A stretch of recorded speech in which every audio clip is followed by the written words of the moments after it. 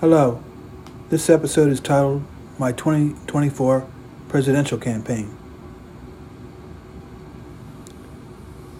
Why am I in the Democratic race for president in 2024? Well, because I believe that the Democratic Party and our society as a whole is not doing enough to build an adequate welfare state. And before you say, well, we don't like people on welfare,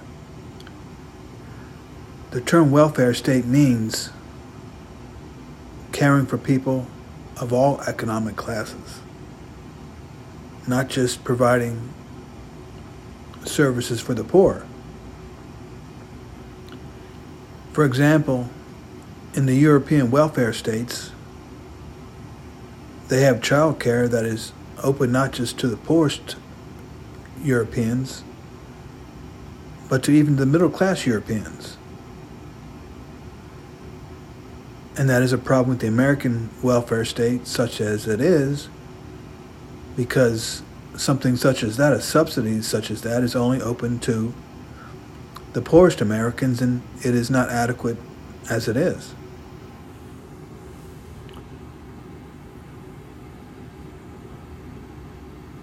And we have to draw this conclusion about American society because it is underperforming. And as a presidential candidate, you have to set the agenda for the nation as a whole. Congress can't do it. There's no one leader in Congress that has the power to set an agenda. Certainly the president can set the agenda, and of course, it is torn to pieces mostly by Congress as the bills move through the House and the Senate.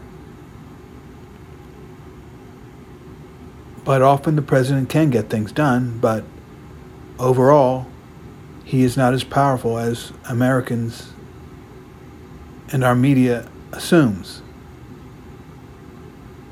at least on domestic policy.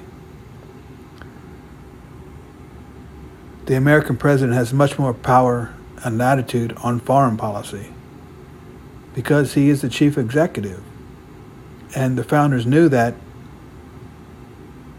when decisions had to be made, they could not be sent to a committee. They had to have one person who made a decision, under the idea that any decision is better than no decision. If you had to send an order of creating a foreign intervention to Congress, who would make the decisions? So that's why the founders created the executive, because he is the one that has to make those kind of decisions. Now, of course, there are limits to his power. Congress can defund him, like happened during the Reagan administration when Reagan was involved in the Iran-Contra affair. And even in Vietnam, when Congress was threatening to cut off funds to Lyndon Johnson as he conducted the Vietnam War. But that's what we have to come back to. American liberals often look at Franklin Roosevelt and Lyndon Johnson as being the high points of American liberalism, when the American welfare state was adequate, or at least on the road to being adequate. And neither of those is true. Franklin Roosevelt was a great man, but he was always careful to emphasize that any American welfare state would still have the basis of just providing an opportunity to Americans.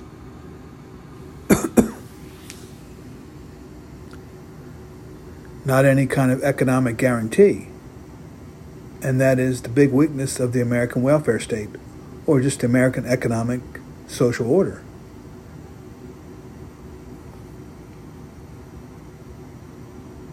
The Europeans have tried to solve that problem by, first of all, having, for the workers, generous vacations, more unemployment insurance, and lower retirement ages. You can see recently the battle in France over lowering the retirement age or raising it from 62 to 64, or somewhere around there. And you can see the protests that were incurred. But of course, France is retreating from their traditional socialism, as the Socialist Party now in the last election did not even reach the final round. It was the centrist Emmanuel Macron, sort of a Clinton or Tony Blair type third-way Democrat or labor leader in Britain and America.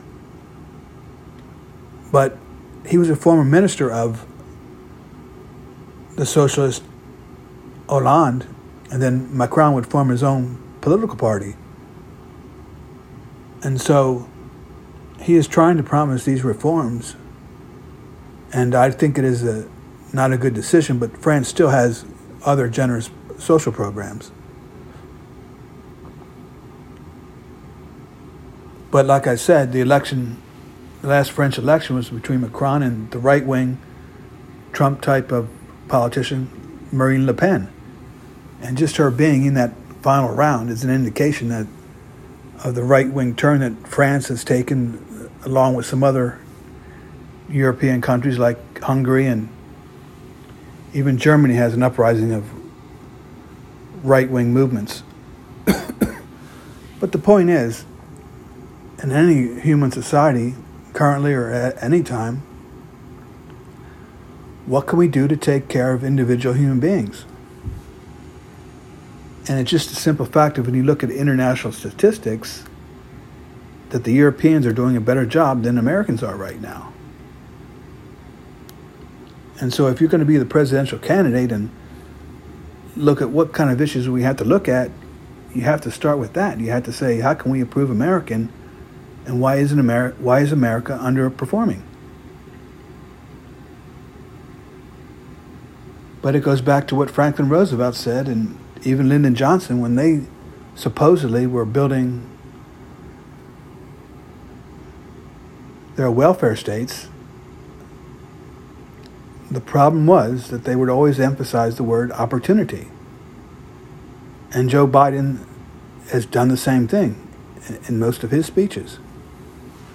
Same with Barack Obama, two Democrats. The idea is that they just want to give Americans an opportunity to make it and not any kind of guarantee. And that is not going to create a great society. All that has done in America in the present day is create a culture where competition really is just out of hand. If Americans feel there is no real safety net below them, it becomes a dog-eat-dog culture. And I am sure that is a strong contributor to Americans' high level of violence. And even these mass shootings, it could be traced to that kind of out-of-control competitivism. Politicians look at gun control and say that's going to solve the problem. No, this is a cultural problem. We have to get at the reason why Americans are frustrated or there's anger throughout the society. That is not letting these crazy individuals off the hook. They have problems and they have to be dealt with. But it also helps to create a culture of love and cooperation, which we could really severely work on here.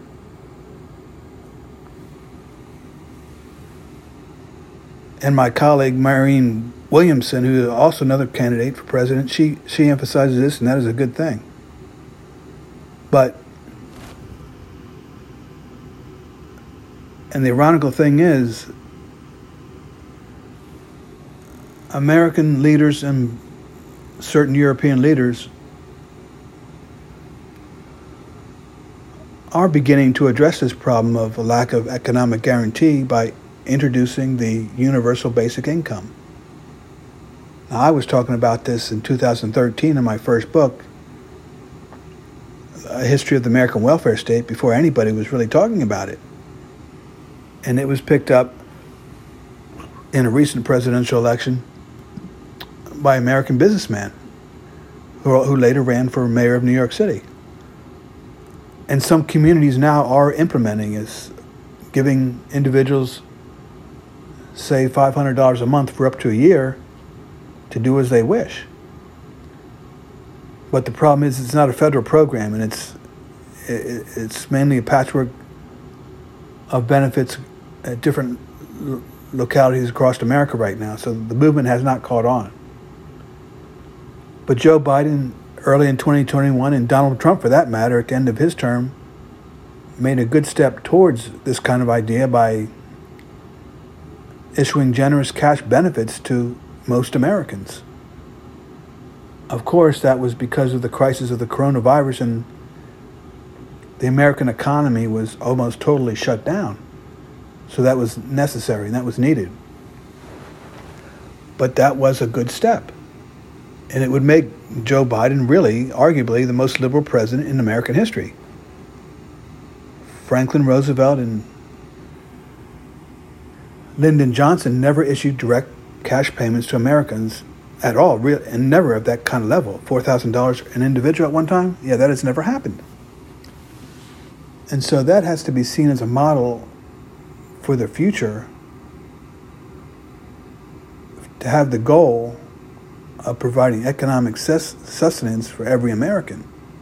And it can be done. Well, it has to be done because the only other alternative is to rely on the total free market. And we can see that that is just totally incomplete. For number one, it is subject to booms and busts, as we saw in 1929 and 2007. And so somehow we have to get off that economic roller coaster. We have to get off the economic order that believes that how we measure an economy is how much the stock market rises, or how much our GDP is growing, or how large businesses get. Americans have a fetish about the size of businesses. They somehow believe that means America is better or America is stronger. But we have to question that belief if it's not really trickling down, to use a strongly discredited phrase from the Reagan era, to help regular Americans, or all Americans. And that does not mean we have to be against the rich. We do not have to be like that. Paris is the most socialist economy perhaps in Western Europe, or Europe, but there are plenty of $3,000 a night hotel rooms in Paris. In other words, France has a lot of rich people, but yes, there's no destitute people, according to a recent New York Times article. So, what should be done in the next presidential Democratic nomination race? Well, we have to bring up issues that really get at the basic quality of life for all Americans, and programs that are sustainable. Joe Biden made great steps towards that, but they were only temporary. And unfortunately, members of his own party, such as Senator Joe Manchin from West Virginia, would stop him from being more ambitious. So it's not all the Biden administration's fault. But we have to create a vision where, even if it is opposed by the Republican Congress, that points a vision ahead for America. Because right now,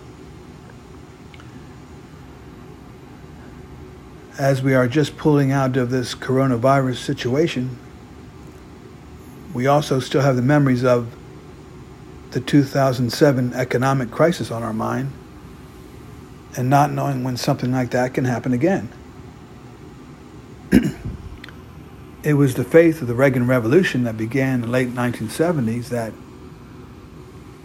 if we turned on the free market, we wouldn't need any kind of real social programs at all. So we stayed under that belief for the next 40 or so years. And then we even tried to turn up the spigot a bit by repealing the Glass-Steagall Act during the Clinton administration that let banks become investment banks again. That wasn't allowed since 1933. And that was a strong factor along with the real estate boom and bust of the 2007 economic crisis. So in other words, people still remember, but we have to somehow get around those economic booms and busts. As the famous book by Carmen Reinhardt and Rogoff said, there's always the belief that this time is different, that this boom time will go on forever, and it never does. It never has. So Americans, we have to try to get off that strong emphasis on the free market. We have to look at what the Europeans are doing, and they're not a perfect society. They got some right-wing governments springing up over there. But what are they doing correctly?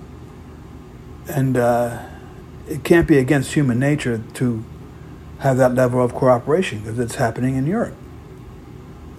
But I think, and I've written books about this, it's because of our historical traditions here or whatever, or cultural traditions that we don't like to change. Because we have a fear of a central government controlling our lives, and I'm concerned about that as well. But the Europeans have a stronger, especially France has a stronger central government intervention in their society, but they have plenty of freedom, so it's possible to be done. But it has to be watched. We don't want to create a society such as Soviet Russia or some kind of Nazi Germany. Those societies were bad for everyone.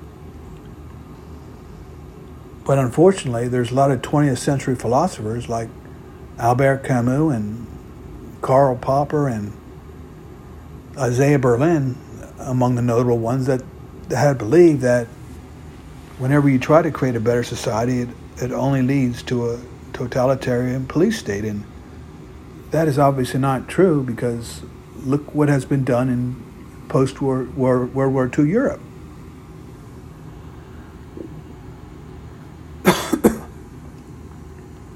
So that would be my platform. Mainly emphasize domestic policy. How can we create programs, develop the American welfare state that helps Americans of every class? Develop a more cooperative culture.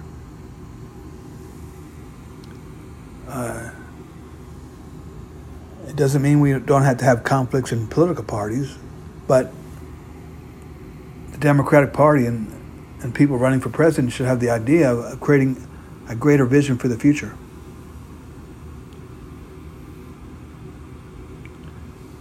So, some of my colleagues in the race have done this and some have not.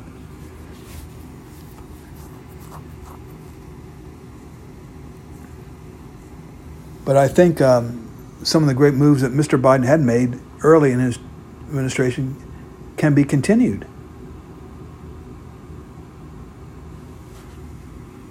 But thank you. Thanks for listening.